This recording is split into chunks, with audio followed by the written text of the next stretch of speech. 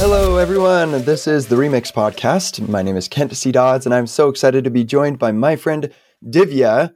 Divya, I'm blanking on your last name, so you're going to have to tell us. It's Sasidharan, but you can call me Divya. That's fine. All right, awesome. And I guess I should apologize. I do have a little bit of a sore throat, so that is what you're hearing on my end. But I'm excited to chat with Divya. Divya and I have known each other for quite some time. I think the first time we ever met was when we spoke at a conference together at what was that? Front End Summit? I think it's Framework Summit. Framework Summit. Yeah, that's the one. Yeah. Yeah. We actually had a really cool talk put together by not Brian, man. Oh shoot, I'm blanking on his name too. Oh no, this is so bad. I gotta go look it up. Nobody tell him that I forgot his first name. I know his last name is Man. Isaac Man. Isaac. Yeah, I knew it wasn't Brian. So Isaac put together this cool talk idea where he was coming from the Angular community, I was coming from React, and you were coming from Vue. Divya was coming from Vue. And we kind of took a couple code examples and showed how to do these different patterns in different frameworks. It was really cool. I actually really, that's one of my favorite talks I've given. And and then I've just enjoyed following you on Twitter and everything. And now you've made a move from, you were at Netlify before, now you're at Fly. Yeah. I'm kind of like taking your thunder, I guess. Sorry. Why don't you go ahead and fill in any of the gaps that I missed and introduce yourself? No, that's actually a really good introduction. I used to work at Netlify for like the last 3 years, and I just recently moved to Fly.io. It's a very different role in a way because I was doing a lot of front end and like web full stack, and now I'm doing a bit more of like platform oriented work. So it's a very different domain altogether. There's a lot to learn, which has been really interesting and like unique. And I've really enjoyed that. I think Netlify sort of put me on a path towards working on developer tooling, which is sort of what I'm doing at Fly. And I really like it. It's kind of a niche in that sense because your users are very specific. It's not like the general public, it's specifically developers. And then especially with Fly, because we're pretty low level, it's like a niche within developers itself who want access to their servers and access to like configuring how exactly their code is going to run. Yeah, Fly is definitely the most, I wouldn't say it's the most low-level platform I've used. It's certainly, when I first got into web development, I was deploying on OpenShift. That was like the first big one that I deployed on, or like anything real. And OpenShift was definitely way lower level. Like I was SSHing into that thing all the time. And of course, like I actually just SSH'd into one of my Fly apps a couple of days ago. And Fly makes it way easier than OpenShift ever was. What I like about Fly is that it is really low level, but it doesn't actually feel as low level as it is. So like it's certainly more low level than something like Vercel or something Definitely, where you've got like all this developer tooling on top of it. But if you ever wanted to go any deeper on something like Vercel, you just couldn't. You don't have that, or Netlify as well. You don't have that level of control or flexibility. Whereas with Fly, if you need to go deeper, the tools are there to make you go deeper. So I when I was rebuilding my website, that was one thing that honestly made me a little bit nervous because I don't like going that deep. But I've been pleasantly surprised at how usable Fly has been. I'm curious, like what you're using Fly specifically for on your website. Yeah. So when I was building my website, I started out thinking, okay, I want to.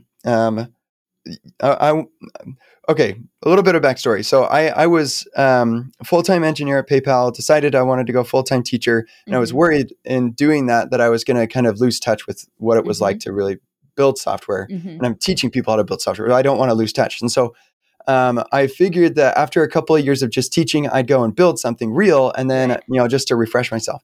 So this was my opportunity, was like rebuilding my website. I wanted to make it more significant. I wanted it to be like what you would do for building a real site. And so for that reason, it's way more like overscoped for what a typical blog would be. So I just wanted to have way more features and all that. Yeah. So one of the key things for me was to be able to deploy everywhere in the world. So I wanted it to be really, really fast. And choosing a particular region in the world just means that you are limited on how fast you can be on the other side of the world. So if you wanted to be fast in China, that's great. Just deploy to Hong Kong. But now everybody in like Chicago is experiencing a slow connection. Right. So so that was the first thing that really got me excited about Fly was the multi-regional deployment. And so and even like serverless functions, you have to choose a region. So like which is to me, I'm just like, why don't they why do they do that? If it's so simple and straightforward, just you don't need to be on a specific box with serverless. So why don't you make it on all of the boxes? So anyway, I was really attracted by that. I started out using Firebase for my data, and then I realized, oh man, if all my data is in Firebase, I have to choose a region for that too. So like anytime you have to choose a region for anything, you're putting your users on the slow path. So doing regional deploys is going to be a little bit better, but if your data is not there too, it's not going to be as good as it could be. So that was when I saw that Fly supported Postgres clusters that are with read replicas all over the world. Like, okay, there we go. Now I can do this. And so I hand rolled my own authentication, and I did read replicas with Postgres, read replicas with Redis as well. And so, I'm using Fly. I've got 3 apps for my website. One is for the node server. That's a long-running process for my site. And it needs to be a node server long-running process because I actually generate podcast episodes on the fly on the fly. Yes. on my node server. So like I'm doing things that you need a long running process for. And then I have Redis for my cache that is on Fly. It takes like 5 milliseconds to get something out of my Redis cache because it's right there. And then Postgres, and most of my queries finish in like 50 milliseconds for Postgres. So sometimes I'll cache some of those too. But that is what I'm using Fly for. I deploy to 6 regions. I could probably deploy to a couple more, but that is what I'm using Fly for. That's awesome. I mean, that's a perfect use case because like that is sort of the whole ethos of Fly as compared to a lot of other providers out there. It's just like, I think we get this question a lot. It's just like, why would we use Fly? And it's oftentimes just the ability to deploy full stack apps or app servers closer to your users because, I mean, you explained it really well. There tends to be a specific, like you have to pick your region whenever you deploy an app.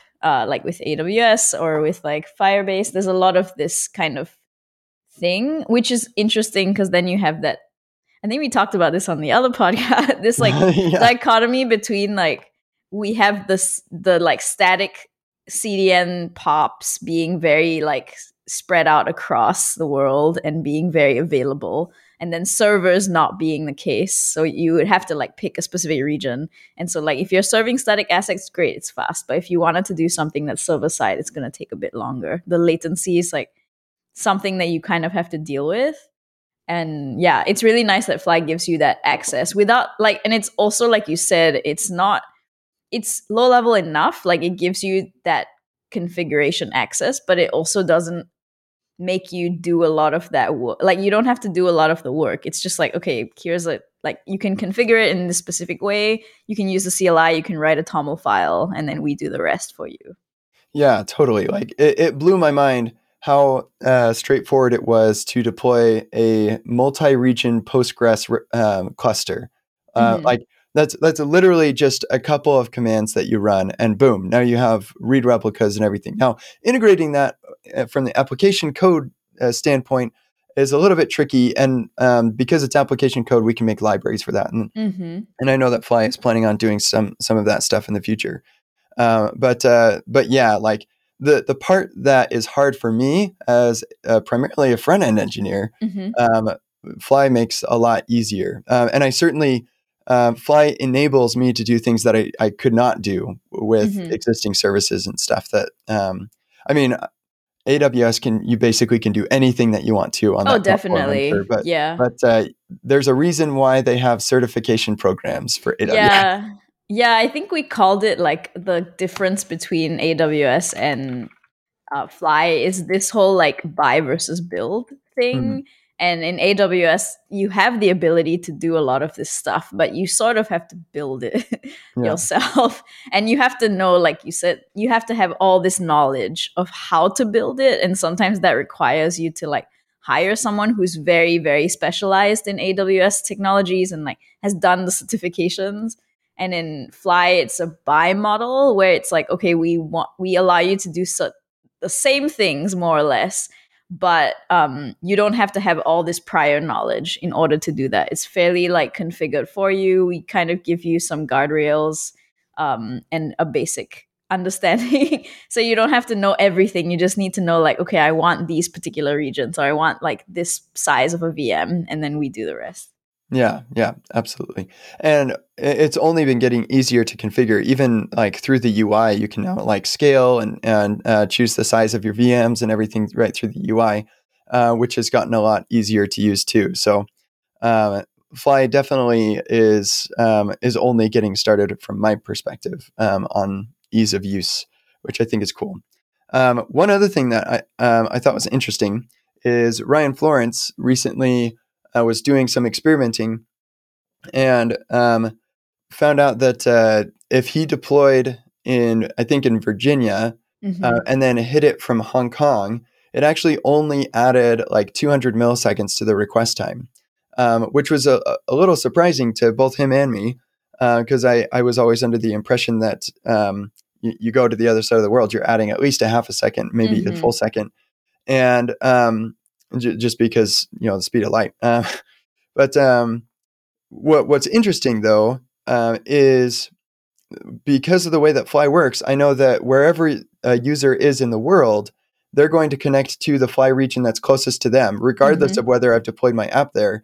And then from there, the request gets handled by whatever region. And so, and maybe other platform providers do this magic in the background, but like this is very observable with Fly.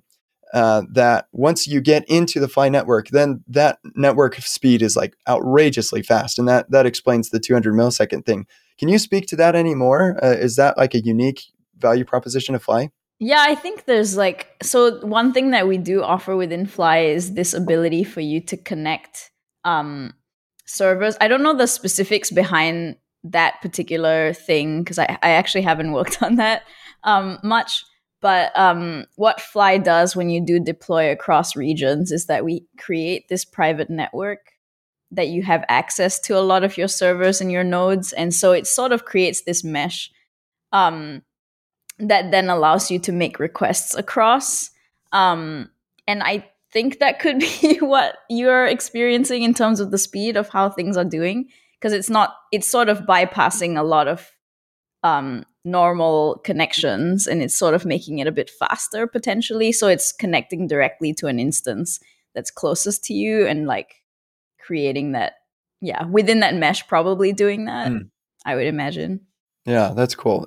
And since you brought up the private network thing, this is actually another really cool thing about Fly that I liked, and that is I actually just the other day I was at the Remix Utah meetup, and I was showing my website and stuff, and I accidentally opened up, and this was being live streamed and everything.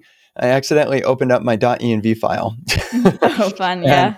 And so I revealed my Discord bot token and a couple other things. And also, I almost I did reveal my Redis URL. And I had not configured my Redis app to be only accessible within the private network. And so that I needed to fix. But then it also showed my production Postgres database connection string. It didn't show the whole thing, but it almost did. But even if it had, that connection string was using the .internal TLD, which is like specific to that in the internal network. So even if it had, people still wouldn't have been able to access my Postgres database, which is really cool.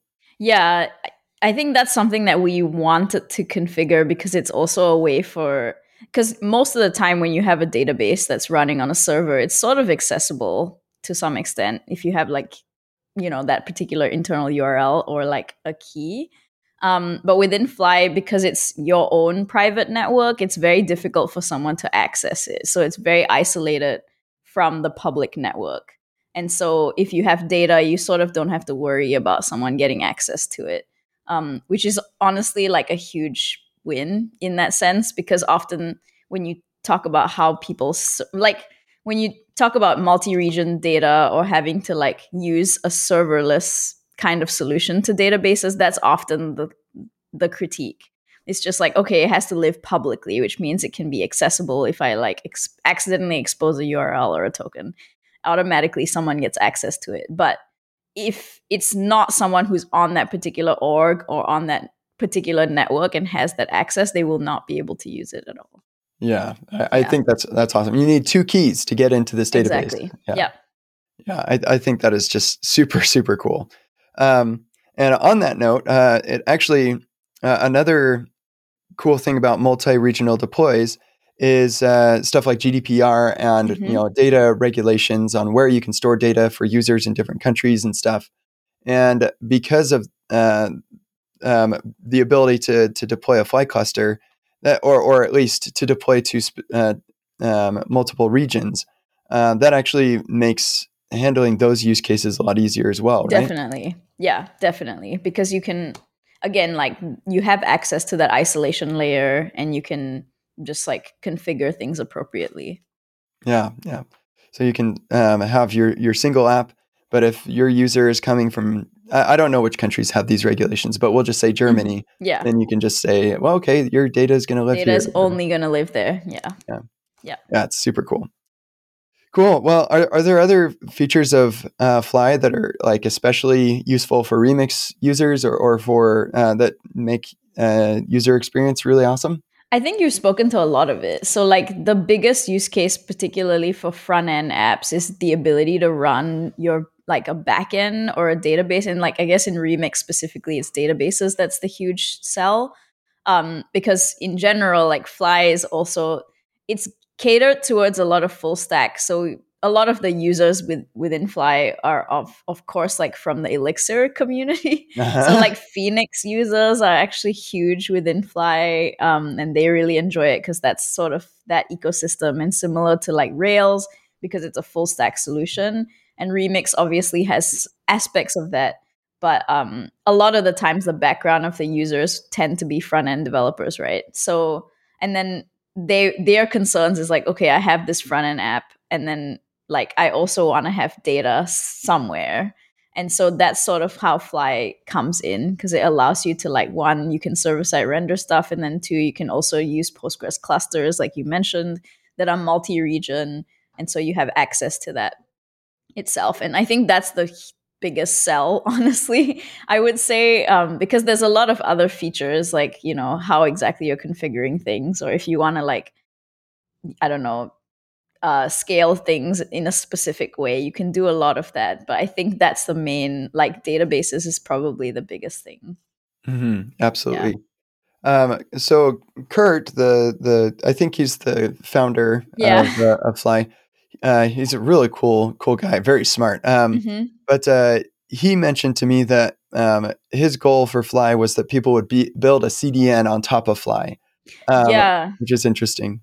Yeah, so I think because Fly basically gives you that ability, that there's a lot of like this understanding of how companies tend to build off of other infrastructure, like big tech infrastructure. So you would like, I don't know, a company like Netlify, for example, or whatever out there would build on top of like AWS or GCP or whatever. So it's like existing infrastructure. And Fly sort of does its own, like it doesn't build on top of that. It's sort of our own infrastructure and our own stuff.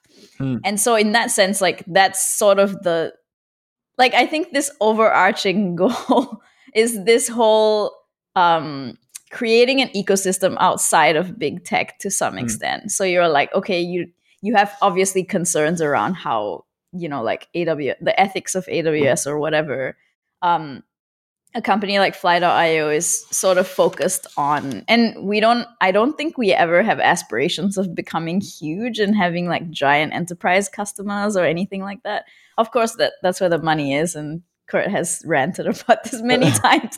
But I think our ideal user are developers like you and just people building apps on their own, or smaller consultancies building apps for clients, because the use cases and the needs are very small. And also, like, we want to hone in on giving people access and enabling the developer experience of that itself. And so it sort of gives agency where you might not feel that way when you're using something like Google Cloud or AWS, because it's very much like, in that sense, you're being sold a product and then there's a lot more to it, rather than in this case it's like, this is what we do and we're going to do it really well, and then you can build your whatever on top of our infrastructure, and we're going to make sure that it's rock solid, the foundation is rock solid. I think that's great. You're kind of like a safe haven from AWS. And, yeah, there are definitely some reasons to not want to be on AWS. And that's interesting to me that, yeah, like, so on the days where basically the entire internet is down, everybody can go to my website because it's not on AWS. Exactly. Yeah. There you go. That's kind of a unique value proposition in itself. Cool. So can you tell me a little bit about what the future holds for Fly, and what people can look forward to in the future with Fly? Yeah, so we're working actively on making like the Postgres user experience a lot better and easier. And so that involves, like, we're essentially like sort of working on the CLI and the commands and making that use case, that user experience a bit smoother.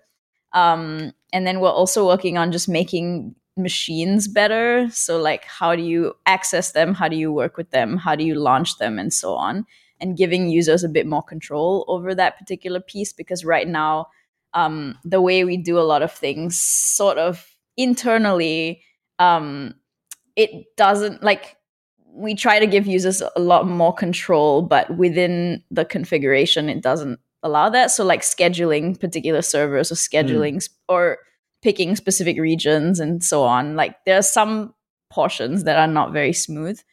And so internally, we're working on making that process a bit easier and a bit clearer, so that from a user perspective, you don't, again, have to understand a lot of things. We sort of do a lot of the work and we make things faster, because we currently are using like specific technologies that have certain latency issues because of how we're using it. And so hopefully we're going to fix that and things might be a bit faster.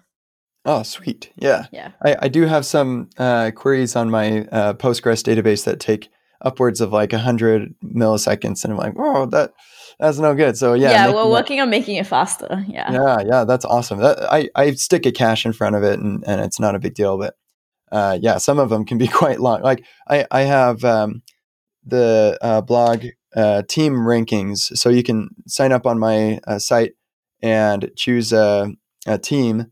And then as you read blog posts, it'll add a point for your team. And, cool. Yeah. And determining the rankings of those of the teams on the blog posts ends up being 9 queries to Postgres. Wow. So, yeah. I mean, if I were like more of a SQL nerd, then I could probably figure out a single query to make it happen. Sure. But, yeah. I mean, I know some SQL geniuses, and they can do some amazing stuff with that text. But yeah, so those queries I definitely am caching with Redis. But like Fly just makes it pretty dang easy for me to have both. And even if I weren't caching Postgres queries, I'd also be caching other stuff. So having a Redis server is pretty good. I am looking forward though to everything getting a little faster. That's always a nice thing. Yeah. Performance is always nice. Yeah. So, Divya, is there anything that we haven't talked about that you want to talk about before we start to wrap things up? I think we covered a lot of the highlights. Yeah, I don't know if this is a common question you get, but one thing that I get when I join Fly, at least, or when I started using Fly in the beginning, is like, you get a lot of the comparisons between like, why would I use Fly? And I think that's a question that I often have to answer.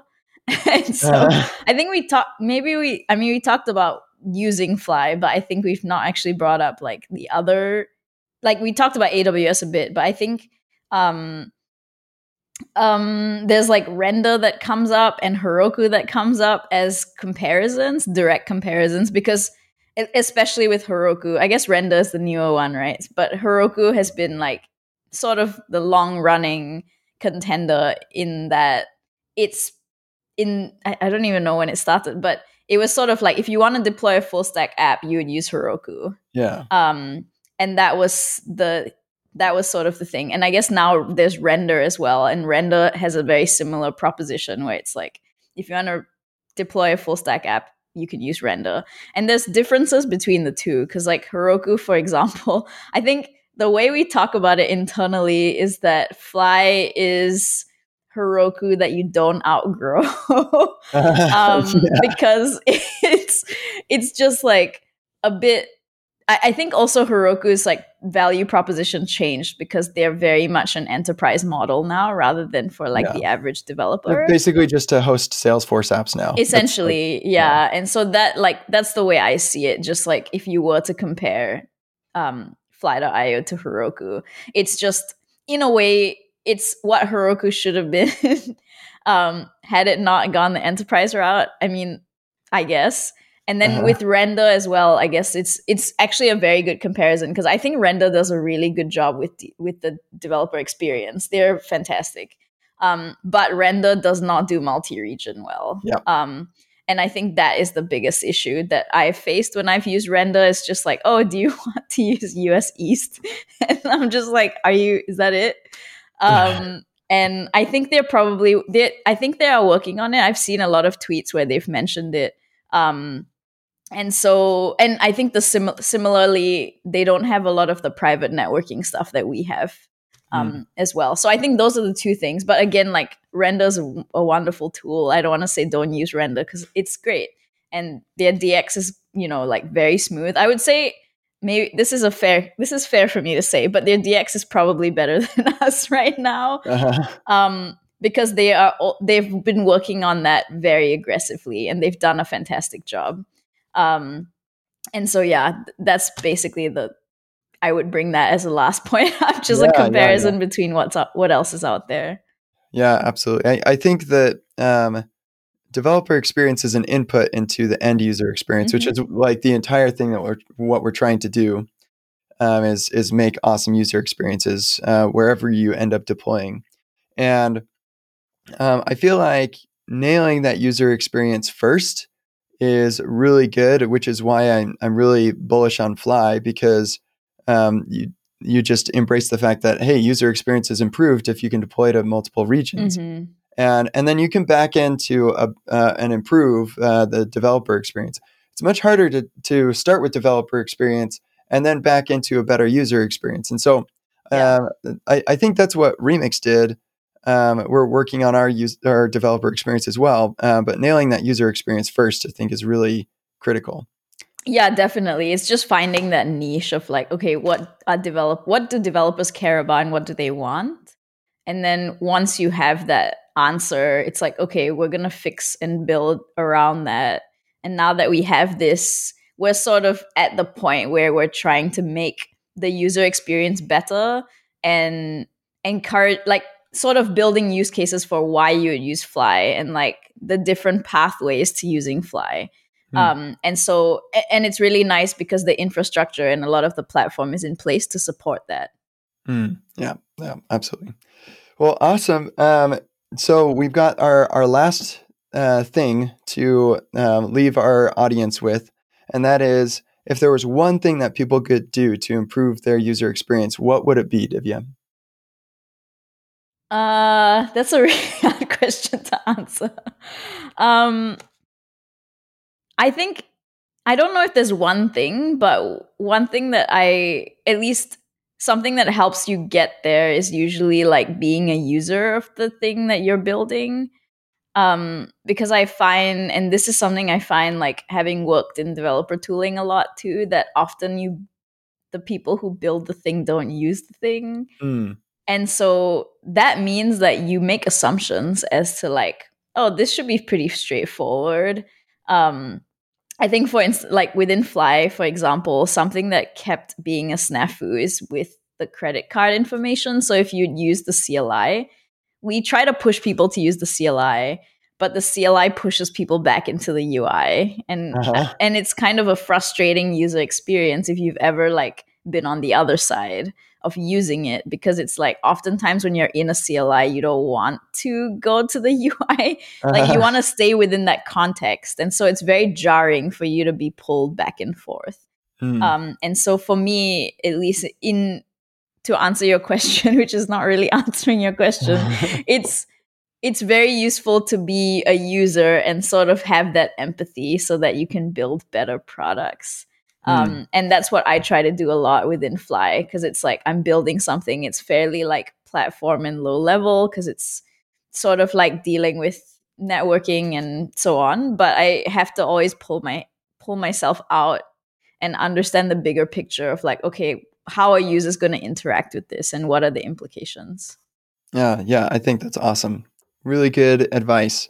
Use the software. I've worked at some companies where I was absolutely not a user of the software. I didn't care anything about, as a user, the software, and it was a lot harder for me to answer questions. And yeah, I guess in those situations, you just really rely on product. But yeah. But when you're at a startup, it's way too small for that. So you kind of are you're building, but you're also building the roadmap in a way, which is like, I think one thing why I really like startups a lot, because it gives you that ability to move back and forth. So it's not someone else making those product decisions. You building the product can offer product decisions. Yeah. I love it. Cool. Divya, what's the best place for people to keep up with you and what you're doing? I'm usually on Twitter and everywhere at ShortDiv, so that's probably the best place to find me. Okay, sounds great. Then I'll link to that in the description. Thank you so much for joining us this season, and have a wonderful day.